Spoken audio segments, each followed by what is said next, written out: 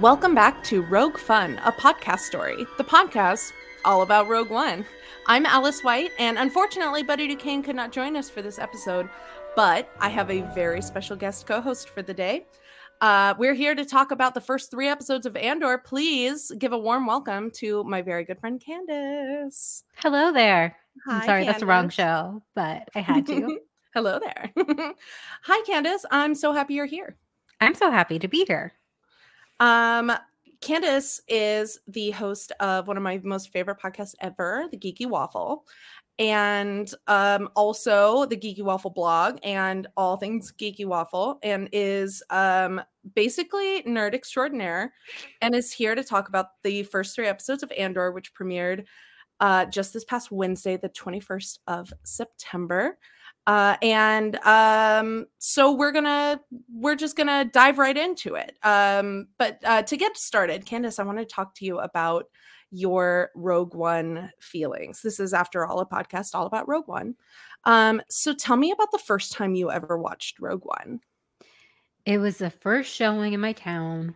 I got the chills, cried in public, which I hate doing, but yeah, it was a roller coaster. It was a fun roller coaster. What was your first impression then? Roller coaster of emotions, sure, but was it like a insta fave, or did you need to like grow into it?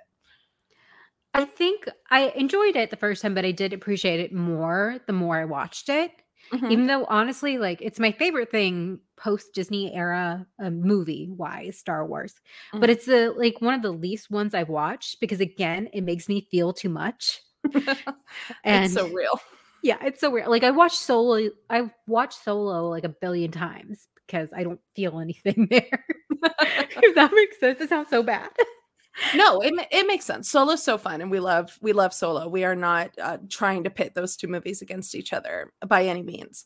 But yeah, Rogue One has definitely hit something like on a different emotional level. It's hard to subject yourself to it too often, even though that's what we've done with this show. Yes, just watch it over and over and over again. So you say it's your favorite Star Wars film post Disney acquisition of Lucasfilm. What is it about Rogue One that really like brings you closer to Star Wars, or like why does it speak to you and your fandom or your fandom journey? I really love the fact that it wasn't a Jedi story. And yeah, you have someone who can use the Force, but it's about these complicated people who are just trying to do the right thing after maybe not doing the right thing for a while, or maybe doing the gray thing. And the Jedi are the same way, but they have like this in a different package. So seeing like these people come together, and yeah, and also Bodhi means a lot to me. I'm half South Asian, so having some representation in there is a huge deal. Absolutely. Bodhi's the best. Justice for Bodhi Rook does not get enough recognition, I think, in Star Wars fandom in general. And you're right to love him and to bring him up here. Okay, so we've talked about Rogue One, the very best Star Wars, in my opinion.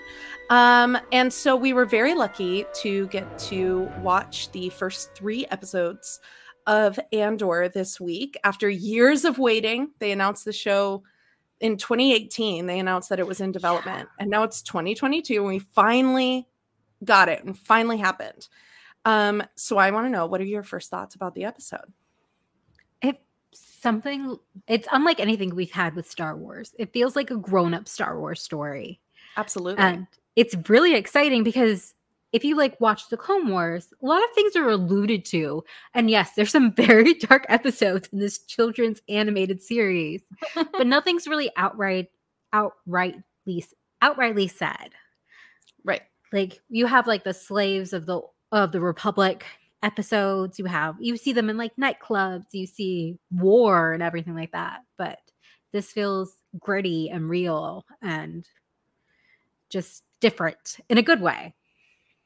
I completely agree. Yeah, my one of my first impression of these first 3 episodes was just how dangerous life is on the ground. And it was something that I noticed, and one of the things I love about Rogue One and Solo for that matter, the things that are happening on the ground while our Jedi are off having grand adventures and flying through the sky and saving people with their lightsabers, the people on the ground are suffering and dying and like undergoing like actual tyranny and control over their lives that you just don't see when you're focused on like on the Jedi or the you know, the bigger grand Skywalker adventures, right? So they're under the control, the tyranny of control of not just the Empire, but also of the corporation, Preox Morlana, which they call Premor for short. And it's an interesting concept that Star Wars has done before in the past. It was something they've done in some of the expanded universe, the Legends like novels back in the day. But also another novel that I read actually pretty recently, A New Dawn, the first of the Disney Lucasfilm novels, and it follows it's the how Kanan and Hera meet before Rebels, right? Yeah. And in that novel, they establish the idea that there are worlds and like systems in the Star Wars galaxy that like a singular corporation kind of just has total control over. They're doing surveillance, they're in charge of the mining, they're in charge of the industry, they're in charge of like keeping the peace and order, and like their security forces are acting kind of like stormtroopers. So instead of imperial forces, they are contracted by this corporation that is basically the governing body of this system of planets. And it's kind of weird to see these people that aren't stormtroopers enforcing laws and taking people into custody or trying to arrest people, even though they're not, you know, under the direct order of the Empire. It's really unique for Star Wars, I think. Yeah, it would be like if like Amazon was in charge of a country, which don't give them any ideas. Don't give them any ideas. Oh my God. It's like Amazon police, you know, arresting people. It'd be like if Amazon, if the United States government was like, hey, Amazon, you now get to just look after California. Just take care of California for us. Like, you still have to follow our rules, but we're not gonna... the resources and stuff we need. Right. It's just the Empire outsourcing. Exactly. But to a company instead of like to smaller versions of the government, right? Yeah. And it's super unique. We've not seen that in Star Wars, like live action Star Wars before. And I do recommend everybody go read all the books you can, because there's so much more lore and so many more stories to explore in the books. And so I was kind of excited to see this like new look at like the days of the strongest, like the strength of the Empire. This is the Empire kind of at its strongest. It's before Rebellion really starts to kick off in full force, but they've kind of eliminated all traces of like the Senate is there in just name only, basically, at this point. And they've erased all trace of the Clone Wars and the clones themselves by this point, and as best they can. So this is the Empire at its strongest, and it's an interesting like time period to explore. What do you think about? We can talk about this like more in depth later, but you've said this is like you historically have said that this is your favorite time period in all of Star Wars, your favorite like time to explore. What is it about this like particular few years in Rebellion history that makes it your most favorite? It's just when hope is all lost and these people like come out of the shadows, and they're fighting. Like at this point in the Rebels timeline, they're just cells around the galaxy. Ahsoka and Bail or Organa are working and coordinating things, but they aren't together as a whole. Right. They don't for at least another year And then I think it takes another year for them to even have a base. Right. So it's just, people fighting the power. Yeah, you're right. There's no, like, we're getting hints maybe of rebellion, of fomenting, pockets of fomenting, as they've been saying in the trailers for this show. But no true, real rebel alliance yet. And I'm, I can't wait for them to go further into that. By the end of these 3 episodes, I think we're heading in that direction. Literally heading in that direction as they speed away on their little speeders to hop on a ship and go in the direction of what seems to be the very beginning of the rebellion. I want to talk about new characters that we have met. Before I want to cut myself off before I spend the next hour talking just about Cassian Andor and how wonderful he is specifically. I want to head myself off by let's talk about what's new in the show. What new characters, new faces, new droids, new kinds of droids, all sorts of fun stuff. What really stood out to you in these 3 episodes? Speaking of droids, B2 is so obviously cute. Adorable. He is a droid I'm looking for. I always think, how are they going to create a cute droid again? They can't just do the same thing over and over again. But then they create something completely brand new. And it works. And I'm like, yes, I will buy all the merch for this, please. Yes, he's so cute. He's I don't know what kind of droid is or what he's made to do, but he's acting almost like a nanny or a caretaker for Cassian and Marva. Who is Cassian's adopted mom. And he can send messages back and forth between them. He's carrying information to them. He's looking out for and shows genuine concern for Cassian if he's in danger. And also volunteers or not volunteers, but says that he is capable of lying for Cassian. Yeah, I found that very interesting. And he says it takes more processing power. Right. And so Cassian's like, okay, take it easy and save your processing power because I'm going to need you to lie for me. It's an interesting piece of programming. And I wonder if it's he's like an early, like a precursor to K2SO. He does lie when he's like undercover. Right. These are prisoners. I'm taking them to imprison them in prison, which is so funny and a lie. So yeah. He lies for his master. So he lies for Cassian. Mm-hmm. So maybe that's somewhat, where it came from. Yeah, maybe Cassian, maybe he's really good at programming droids to lie for him.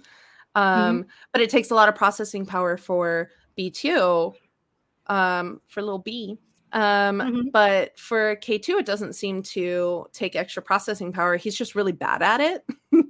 He's not super good about lying on the fly. Like when during the Battle of Scarif and the stormtroopers come in and he's like, finally, the rebels went that way, and points the wrong way. Again, another lie, but he's really, really awkward and bad at it. Like it doesn't come naturally to him. I think it's always interesting to see how characters treat droids, because I feel like that is very telling about their character. Yes.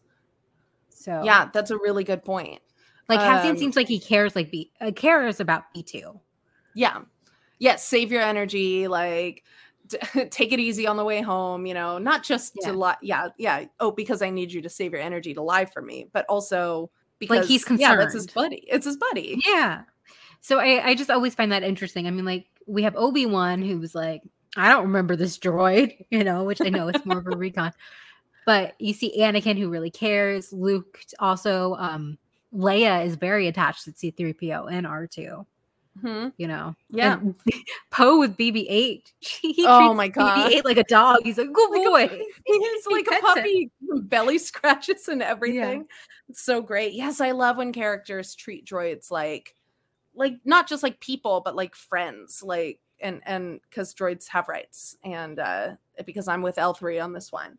That there should be a droid liberation movement in Star Wars, probably. So continuing on, new characters, mentioned her already. I want to talk about Marva for a minute. Played by Fiona Shaw's Fiona Shaw. character. What Fiona does Shaw, Harry who's- Potter and Cassian have in common? Fiona Shaw, who is so good, and she's an incredible actress. I think she did a really, really good job playing like a younger and older version of herself in this, in flashbacks and such. And so we see that this is Cassian's like adopted mom, but adopted is kind of like a really gentle word for what actually happened, because I do like believe she situation like she kidnapped him.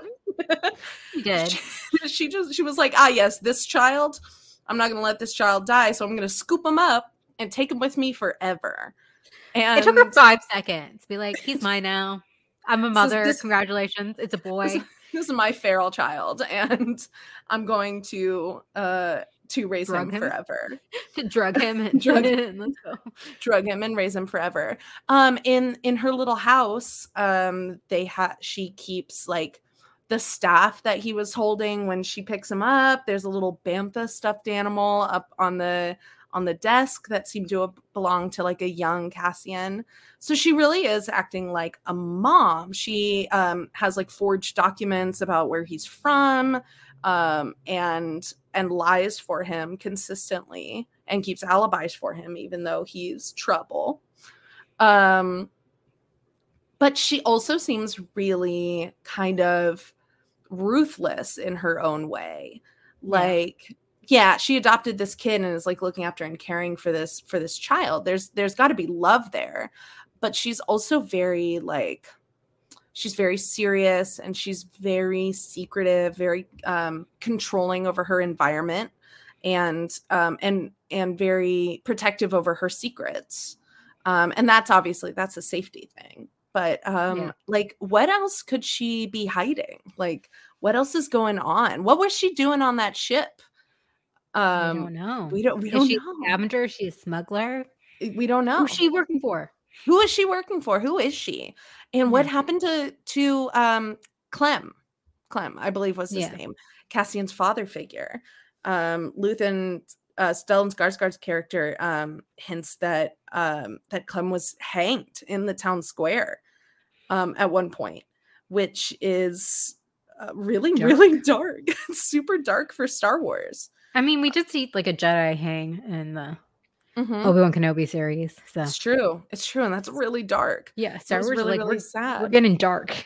Yeah, they're not messing around here. Speaking of Luthen Rael, I think is how his name is pronounced, right? Stellan Skarsgård's character. He's pretty cool. Talk about somebody with a bunch of secrets. He's swooping in, blatantly talking about rebellion, and just no beating around the bush at all. He's like, hey, Cassian, come rebel with me. And I know you want to. That's his like lack of like hiding at all. Like, yeah, they're sneaking around meeting each other in secret, but he just doesn't beat around the bush at all, does he? He goes straight for it. But Vic says that he's been wanting to meet with Cassian, so he knows Cassian's capable. Yeah. I just don't know how he knew that well, I guess he might have heard how Cassian has a rap sheet against the Imperials. That's true. That is true. Yeah, because his rap sheet's attached to his chain code. I was reading about this earlier because I was like, why can't they all just lie about their names and identities? Like, how does everybody know Cassian's real whole name and what he's done? And I guess that's Alice. Yes. Bad Batch. Bad Batch. You're right. Okay. I haven't finished Bad Batch, or I haven't watched all of Bad Batch. Bad Batch we see right at the beginning of the Empire. Every citizen they have to trade in the Republic credits and for like Imperial credits, and also they get like scanned, so they have a chain code, which is their whole identity. You can't like travel, you can't work legitimately without this. Right. Yes, you're absolutely correct. I was reading about that earlier. I didn't know that was established in Bad Batch. That's fascinating. It might have been established in something else. I don't remember it in Rebels, but Rebels weren't really doing anything legitimate. No, they were not. Lying about their names and identities all the over freaking time. I love Rebels. Yeah, I know I need to finish. I've seen the last 3 episodes of Bad Batch and clips and stuff of the rest of the show. I know I need to finish it. There's just so much good stuff out there. Even so much good Star Wars out there. I just finished Rebels like 2 weeks ago. That's not a joke. It took me so long to watch Rebels. I kept putting off finishing it because I was sad. Yeah, you don't want it to end. I didn't want it to end. I didn't want to watch the big major character death at the end of Rebels. Hurts. I knew it was coming and I didn't want to watch it, so I put it off for months and months. But speaking of Rebels, Rogue One, you hear them calling General Syndulla, and you see Chopper too. Yes, they do. And Ghost shows up at the Battle of Scarif. I have a theory about that. Yeah. The reason that she's not at the Death Star is because she goes into labor by that point. The timeline works. No. Yes. That's perfect. Because why else would she not be at the Death Star after Scarif? Right. No, it doesn't. It doesn't make sense. She's like, oh no, Battle of Scarif. And then, well, and we've talked about this on this show before. The timeline, trying to figure out exactly how much time passes between like the very beginning of Rogue One, like Bodhi being captured by Saw Gerrera, to the end of Rogue One, which is the first part of A New Hope, right? Yeah. And then how much time passes between that scene and the beginning of A New Hope, like is it minutes, hours? We don't know. Versus, and then how long it takes to get from the beginning of New Hope to the end of New Hope. I'm pretty sure all of that, Rogue One and New Hope, takes place over the course of like a week, maybe even less. Honestly, yeah. You see, Red 5 gets shot down in Scarif, and that's why Luke gets Red 5. Yeah, there's not enough time to fill that spot until Luke shows up. But also in the Rogue One novelization, Bodhi says something about has it really only been a week since Galen sent me on my way? Kind of thing. And so we're like, so Rogue One takes place over the course of what, like 5 days? Which is wild. It's wild to think about. And I love Star Wars. I know. This is so fun. I'm so glad you're here to talk about this with me. I'm glad. So speaking of timelines and Star Wars, that's my segue into talking about the thing that we have been discussing most about Andor in the less than 24 hours since it's come out. Pretty much the only thing I can think about right now is the timeline of this show.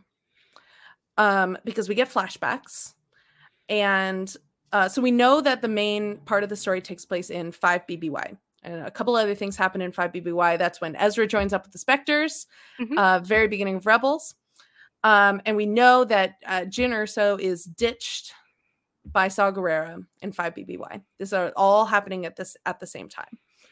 5 years before the Battle of Yavin. That's what I should clarify that before I say it a million times, just assuming everybody knows what that means. 5 years before the Battle of Yavin, which is the battle at the very end of the very first original Star Wars movie. And that is our 0 BBY. Revenge of the Sith and A New Hope, 20 years in between. Yes, almost exactly 20 years in between. Yeah. Which Luke and Leia are 19 to about to be 20-ish at the beginning of A New Hope. Right. So that's the timeline we're looking at. Cassian Andor, according to sources I've read online, leading up to the show coming out, is supposed to be about 21 years old during the events of Andor. Yes. The show. Which makes him about 26-ish in Rogue One when he dies. Yes. That makes sense. That timeline works out. Diego Luna is a little older than that. Looks a little rougher than that. He's been through a lot. It's a hard life. Ages you. You're right. It's a hard life. He's not eating right. He's probably drinking, You're absolutely correct. And it's a hard like, look at how Alec Guinness ages. Yeah. Or look at how Obi-Wan ages between. Stress. Yes, absolutely. And like you compare him with Bail Organa, who's like, it's been like 5 years for me. I look good. Yes, that's you don't age if you're not problematic. That's the thing. Bail Organa's perfect and has never done anything wrong in his life, and that's why he's such a good papa. That's why he's young and beautiful forever. So let's try and piece together the rest of this timeline here. Okay, so that would mean when the Empire was a fish, Cassian would be 6 years old. Right. And we do hear him say in Rogue One, I've been fighting this battle since I was 6 years old. Yes. Granted, it's not like he's not out there, killing stormtroopers. He's doing kid stuff. Right. Jyn says she joins. Basically, Jyn Erso said, and claims that she joins the fight the day that her mother is killed and her dad is taken away. She's like 8. Despite the fact that she, spends years of that just on the run. And not actively fighting, she's still in the fight, right? She was thrown into the fight at 8. Cassian Andor says he's thrown into the fight at 6 and has lost everything. We see him as a little kid, and we know there was a mining disaster on his planet that killed everyone. All the adults. There's a roving band of orphan kids led by this absolute badass girl who kind of gets all the kids together, and they are scavenging. They are keeping each other alive. So we see Cassian in this situation. He is not 6 years old. He is much older. He looks the youngest I would say is 12. Honestly, even though I'm really bad at kids' ages, I will admit to that. If that was a 10-year-old child, I would believe you. If you said that's a 9-year-old child, I'd be like, that's the biggest 9-year-old I've ever seen. He looks like a middle schooler. Yeah, I would say anywhere between 10 to 12, maybe even coming up 13, on 13 14, years old. Yeah. I don't know if he's like a full-blown teenager at this point, but he's pre-teening. He's pre-teening it though. Yeah, he's young. So this is obviously, this flashback is to a few years into his fight. Yes. And he's kind of getting to the point where he's going to be old enough to like go with the big kids on their scavenging mission. He puts the paint on his face. He emulates the leader of their little group, and is like, I'm going to go. I'm going to fight. I'm going to scavenge. I'm going to help my community, for my sister, for all these other kids. And she looks 6. His sister looks 6. Yeah. That is a 6-year-old. Mm-hmm. And so this is Casa at this point. Yeah. This is his little sister calls him Casa. He's not Cassian yet. So he's been in the fight for a few years now. But in this flashback, him at age, let's split the difference and call it 11, right? Yeah. At about that age, is a ship crashes nearby, and the roving band of orphans goes to scavenge it and take what they can find off of it. That's what it seems like is happening. I just love a gang of children. I love a gang of children. With spears. I don't know why. It's perfect. And so they're running around with little spears, and they're going to go savage this. Here's where I struggle, and I don't want to harp on this too long, but I'm struggling here. Same. Because those people that they find dead bodies in and around the ship. Those dead bodies are wearing uniforms emblazoned with the logo of the CIS, the Separatists, the Confederacy of Separatist Planet. I don't remember what it's. I remember it's like the Confederate or something, because I thought, oh, Civil War. They want to be like Confederate, Separatists. Those are words that are in there, and it's a blue like hexagon with straight lines running through it. The Separatists and the Republic both kind of use like wheel imagery in their logos, and the Republic logo becomes the Imperial logo, and you'll see it looks like a gear more than a wheel, but it's still, it's round, it's got little points shooting off of it, and the Separatists kind of similarly shaped. So I thought maybe I just missaw it. Maybe it was an Imperial insignia, and I just thought it was separatists. But I've paused and I've looked, and that is the CIS logo on these guys' uniforms. So, and they don't have they're not clone troopers. They don't have the armor like any of the even the non-clone troopers wore the armor of the GAR, the Grand Army of the Republic. It even actually looks like what they're wearing is the like white jumpsuits that the engineers wear in Rogue One when they land on Edu, and all of the engineers line up behind Galen. They're wearing like all white jumpsuits, and they've got the logo on the shoulder. So I don't know if these are like scientists or they're just like guys if this is like their spacesuit or if it's like a flight suit or something, but it's got a Confederacy of Independent Systems. That's the one. That's CIS, Confederacy of Independent Systems. That's the separatist logo on it. Man, it took me a long time to get there. So, but at this point, the war's been over for like probably like 5 or 6 years. If we're assuming the war ended when Cassian was 6. Yes. And now he's in this flashback sequence, he's like 11 or 12-ish. So it's been like 5 or 6 years. And why are there still separatists running around? Also, I was like, oh, maybe it's just because they're in the Outer Rim and things get, it takes time. But no, this is a mid-rim planet. Right. So yes, Kenari's a mid-rim planet. They established that. Yeah. So I thought that was odd too, but then Marwar says they killed Republic commanders. Yes, she does say that. And that threw the whole game off. Now I'm super confused. And in the Rogue One visual guide, it said that Cassian's planet was actually a separatist and they were against. Yes. And that was when we were still working with the assumption that Cassian's from Fest. Yeah. Which Marva clarifies in Andor that saying that he's from Fest is part of his falsified backstory in order to hide who he is and where he's from. But apparently he has no problem just like telling pretty girls and pretty mechanics that he's from Kenari in the first place. He's like, oh, feel bad for me. No, I'm from Kenari. Oh. And then and blows his whole cover. He made that mistake. And he acknowledged, he says, I made a mistake. Cassian learned to lie.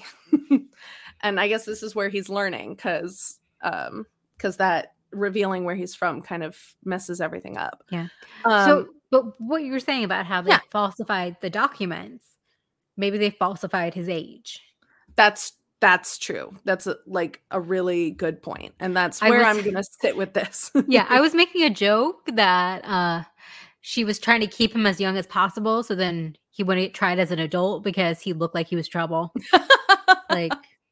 That's such a good point.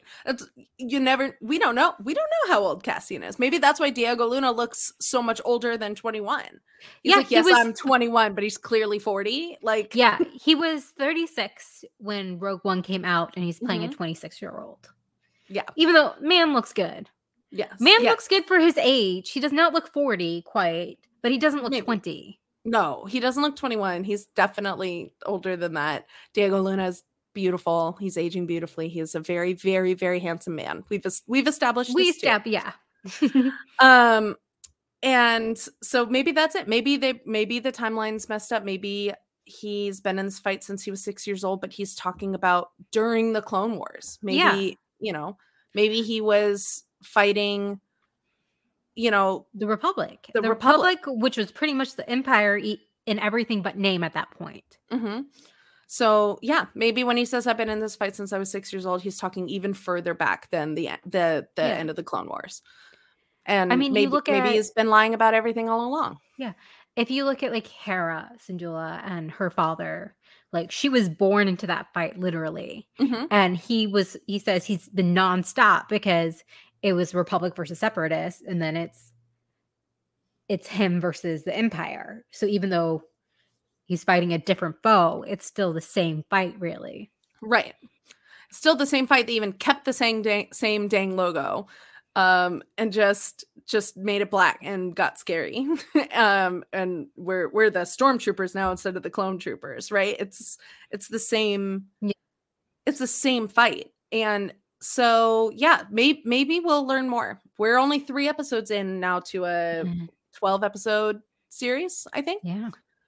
Plus another season that they've told us we're definitely going to get. So maybe we'll learn more. Maybe we'll figure it out. He's been lying about his age. Marva lied to him about his age. Maybe Marva's hiding even bigger secrets. Yeah, and honestly, like Star Wars is so meticulous with their timelines, and they have a whole department that does like legends and stories and things like that.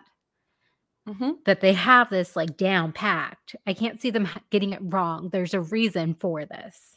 They've pulled plenty of retcons in the past. They did, in fact, retcon all of the Legends novels. Well, yes.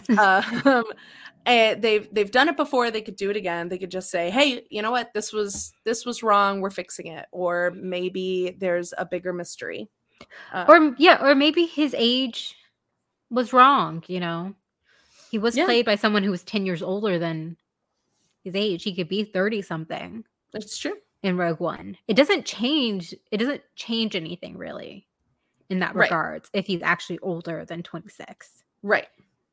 It's just the timeline's just gonna bother me. I know the Separatist logo is gonna bother me until I know, or maybe we'll never know, and that'll just be a thing that bothers me. I don't know. Oh, but my friend Fred the Jedi on YouTube said, because I discussed this with you and I discussed it with Arzu and Fred, because I was like, this is gonna bug me all day if I do not like hash this out. I'm like, I need to figure this out because it's Star Wars, it's timeline, especially this point in time, these 20 years I'm very familiar with. I have things mapped out. So he said it could be at the point when the Empire consolidates with a Separatist, and the Separatists and Republic join together, and you know, because Palps is in charge of both sides, you know. It's true, you're right. Yeah, it could be that took a little time, a couple of years maybe. Yeah. For them to like fully, because you know, like it's canon too that, and just logistically how it has to work, right? That when the rebellion wins the Battle of Endor, it's not like the Empire is like, oh, we're gone. You know, the Emperor is dead, but they still fight several more battles after that to ensure the end of the Empire, up to and including the Battle of Jakku. So like, it takes time to wrap up. Maybe that's it. Maybe that was like the last a Separatist ship just kind of pushing through, like, we will never surrender or something. Or it could be like when you merge companies and you're like still on your old company's email sometimes, you know? Yeah. Maybe all their Empire, like they messed up their Empire uniform and they're like, oh, we got our old ones back here. I guess, you know, I know we had the rebrand, but these are clean at least. That's true. There are so many retro night at that ship. They're like, ooh, you know, throwback. I love that, actually. That makes me feel a little better. There are options, and we have plenty more episodes to explore what possibly could have happened. So no, that's good. All really good ideas, Candace. Thank you. Any other thoughts about these 3 episodes? I love Bix. Oh, Bix is amazing. She's wonderful. Yes. Yeah, absolutely. Big crush on Bix. She's beautiful. She's smart. She's savvy. She's got that cool mechanic vibe. You know, she can handle herself. But again, like these stories of these people who are just trying to like live in this horrible time period and just trying to, you know, make their way in this galaxy. And it's such a tiny little thing, but I absolutely love that her hair like was really messy. Like if you put your hair in braids and you're like working a physical job, it's going to get like messy, and there was flyaway hair and things like that. I'm like, how is Leia's hair always so perfect? She's a princess. Yeah, she's a princess. You know, she got princess hair. And that's something we pointed that out on the show before too. Like in the scene in Rogue One where they're at the council meeting. And all of the senators are around their cute little table, and they all look fabulous and like Yeah. very well groomed. And Senator Pamela's got her that gorgeous headscarf that she's wearing with that gold like drape around her face, and she's flawless and perfectly clean. Mon Mothma wears shining white clothes all the time. Look like they're from like the front runway or something. Right, because these people aren't in the fight, right? They're conducting the fight and they're talking about the fight, but they're not like in it. And so you're totally right to point out Bix's hair there. Yes, it might be a little thing, but it's a visual indicator to us that she's in it. Yeah. And it's just the whole thing with them not using the virtual backgrounds like they did in the previous shows, which, I mean, I think those shows look great and they're awesome, but there is a difference with this physical set and location. It just feels so much more real. And I think you also see that in the performances too. Versus, I mean, they aren't working with a green screen like they used to in the prequels, but it just feels so much more lived in, if that makes sense. That's what I liked about Rogue One too, was how the galaxy felt lived in, how it felt like it was immersed with all these people, like even in the background. You make a really good point there. It feels really like organic, like a real place that they are. And it is, because it's a practical set. And that's something that was so great about the original trilogy is you see the scuff marks, you see, clothes aren't completely perfect. There's, it just feels physically real. Yeah. And so this, it's a really good like visual tie too between the newer stuff, the newer Disney stuff, and our original trilogy. The like connecting them together visually with the knit and the grit and the scuff and the imperfections of it all, the practical effects and the puppetry and everything that feels really it feels legit and it feels like lived in, which is such a great phrase for it. So that's good stuff. What a good show. Yeah, I'm just we're getting spoiled. We had Obi-Wan this year. We have Andor now. And you know what? Like, I tweeted this. I'm like, this might be an unpopular opinion, but I'm okay not getting a movie for a while if we're getting this level of TV show. Absolutely. Because I prefer TV in a lot of ways because you get a chance to explore the characters. And that's my only complaint about Rogue One was I felt like we didn't get to know the characters as much because there were so many of them. And I just wanted to know more, of course, Right. So I love character-driven stories, and this is definitely one. He's a hot mess. I love him. I love that he's like, I kind of wish Solo was more of that, but Han was very noble in Solo.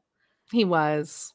Which I know I love, but like I want a hot mess as a star of a show or a movie, and I'm glad we're getting that with Cassian.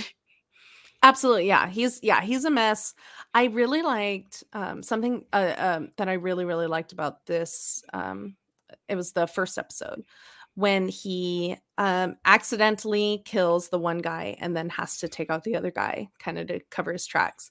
And the look on his face when that happens, the like, I did what I had to do, but it's tearing me apart. There's so much conflict there in his face and his body language. Contrast that to how he is at the beginning of Rogue One. When he kills Tivik at the beginning of Rogue One, shoots him in the back. There's no hesitation when he does that. But there is like a little flicker of regret as he walks away from Tivik. He kind of grits his teeth and he clenches his jaw. Like a chip in his soul at each time he does something like that. But it's so much less now. Yeah, because he's become numb to it because he's been in this fight forever. He was practically born into it. So this is like an early kill for him, an early like assassination that we know that he does a lot leading up. He says it leading up to Rogue One. In Rogue One, he says, we're spies, saboteurs, assassins. Everything I did for the rebellion. And so he just did it because it's his job. It's his orders and he's doing what's right. And in this case, what happened was that he took out the first guy on accident, the next guy to cover his tracks so he doesn't get in trouble. And he's doing it for a reason. He's got to find his sister, and he's going to find her, and he's going to track her down. And he knows he needs to do it, and he can't do it if he's being arrested for being outside of a zone that he's not allowed to be in, for showing up at a brothel that's not supposed to exist. So he does what he has to, but it hurts him, and it takes part of his soul, a bigger part of his soul, away. And so to see that he's still vulnerable to that, and he hasn't like fully hardened, he hasn't become the hardened warrior that we know him to be in Rogue One, I think it's fascinating. Yeah, we're going to see those 5 years and see how he gets to the point where he does not hesitate. Because like you said, he stops. He thinks, he's like, and he looks like he regrets it, but he's like, okay, don't have another way out. Here, he was like, in Rogue One, he's just like, okay, doing what needs to get done. Peace out. Exactly. Totally interesting. I can't wait for more. But yeah, that's another reason I love like this aspect of it, because we've had the original trilogy for so long, and you get Luke as like the golden child. You don't talk about all those people that he killed on the Death Star kind of thing. Right. You know, he's doing his good Jedi thing, but there's people out there who got their hands so dirty for this rebellion. Who sacrificed a lot, even just like the Ghost Crew, as much as like a kid show that's produced by Disney could get. Freaking Clone Wars. I still can't. Been rewatching a few arcs, and I'm like, this was a show for children. It's so dark. It's so dark, and some awful things happen to these people who are just trying to survive and trying to do what they think is the right thing, and they all just get hurt over and over and over again. And so much of it is children being brought into war. Yes. Or being brought into like the front lines, like Ahsoka. I cannot get over like this 14-year-old child. It's like, you're a commander 14. Now. She's 14. And people seem to forget too that Anakin Skywalker at when he was 19 years old. He's a 19-year-old general. 19-year-old general, and then is 19 or 20 years old when he falls to the dark side. Yeah, and he has lived his life doing nothing but fighting. Yeah, he's like 20. I think he's 22. So that means he spent more of his life as Vader than as Anakin. More life in that suit. Yes. Which it's and I think people forget that. They forget the horrors of war and the horrors of putting literal children into these situations, and like what it can make them become. And Cassian and Jyn Erso are both also and Ezra and Sabine, actual children who we watch on these TV shows grow into hardened warriors with all of the trauma and apathy but also like compassion that comes with that. And so we're seeing all the spectrums of it. We're going to see. It's so great to see like the character growth and all these characters, but at the same time, like, it's sad if you really think about it. Candace makes it sad. Candace makes it sad. That's a segment I have sometimes on the Geeky Waffle shows. But like, you think of like baby Ezra at the beginning versus who he is at the end of Rebels. He is so hardened and just so sad. It's amazing. He's mature. He is smart. He's wise. He's willing to let go of Kanan. But at what cost? I got at what cost? Candace, you made it sad. I know. Look at Ahsoka too. She becomes like this like Gandalf like character, but she had to lose all her innocence to get there. Yeah. She's a little 14-year-old Padawan who is like, I'm gonna be a Jedi. And then right as she's coming into being a Jedi, they're like, oh, by the way, it's wartime. You don't get to be a peacetime Jedi. No. You're a peacekeeper, but we got to get the peace first so you can keep it. Yeah. But yeah, just Cassian. And the thing is with Cassian is he gets to do the right thing in the end at Rogue One. And he gets, I feel like he feels he's absolved in a way. But he doesn't get to live past that, which again makes it so sad. Yeah. Ezra and Ahsoka are out there. Well, we got Ezra cast for the Ahsoka series. we did. I'm so excited.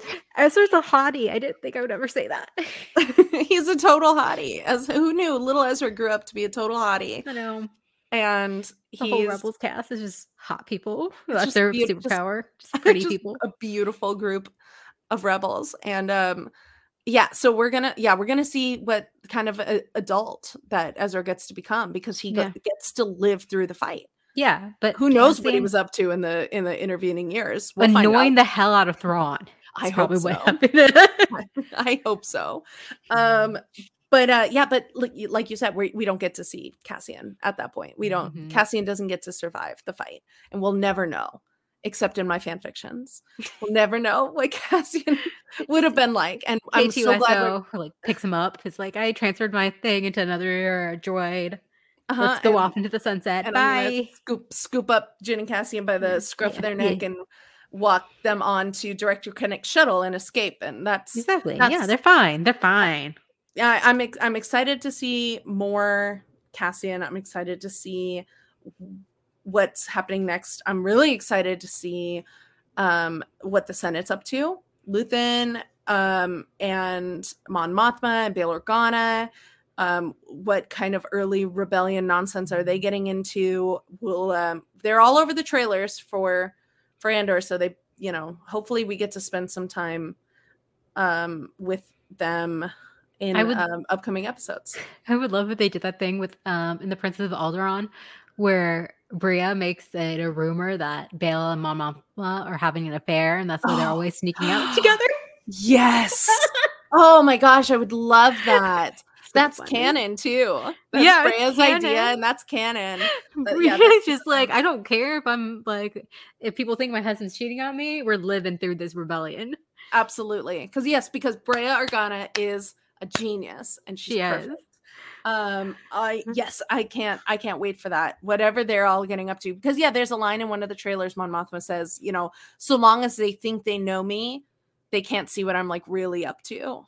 Yeah. And then they're like, what are you really up to? And I just we're gonna, like you were saying, with the way they look, we're gonna see the contrast and how people are fighting. And I think they're both gonna get their hands dirty, and maybe one more literal than the other. Right. Yes. I can't wait. There's gonna be so much good stuff out there. But we can only speculate until next week. Yeah.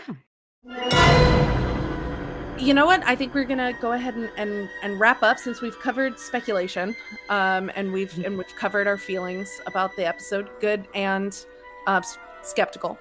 I guess really the only thing left to do is for you, Candace, to tell our audience where they can find more of you. You can find me on Twitter at Candace is a Geek, and you can find the Geeky Waffle at thegeekywaffle.com.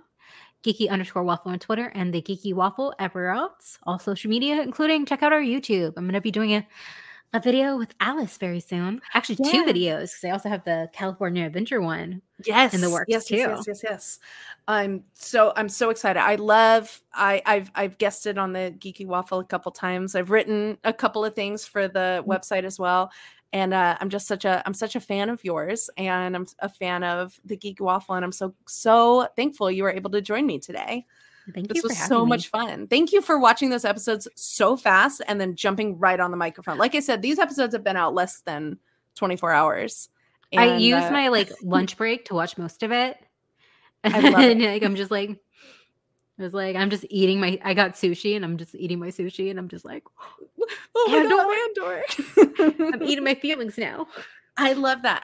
Thank you. Thank you for doing this with me. And I really appreciate you. Of course. I appreciate you too. Thank you, everybody, for listening to this week's Rogue Fun, a podcast story. It's been so nice to have you on for our first Andor recap episode. Thank you, Candace, for coming to host along with me. We hope to see Buddy Decane on the show soon. If you like what you heard and you want to hear more from us, you can follow us on Twitter at RogueFunPod. You can also find me on Twitter at AliceWhiteTHP for Those Happy Places. Those Happy Places is our flagship show all about theme parks, rides, and attractions. If that sounds like something you're interested in, or you want to learn more about us and our other podcasts, you can find us at thosehappyplaces.com. If you're interested in supporting the show monetarily, you can find that information on our Patreon. Patreon.com/thosehappyplaces is the place to be. You can find bonus episodes and all sorts of fun stuff over there. And once again, that is patreon.com/thosehappyplaces. We hope to see you next week for our next Andor recap episode. We will be doing one every week, posting sometime either late Wednesday night or early Thursday morning for every episode, with tons of special guests, including some of your favorite podcasters. So stay tuned for more. Rogue One, pulling away. May the Force be with you.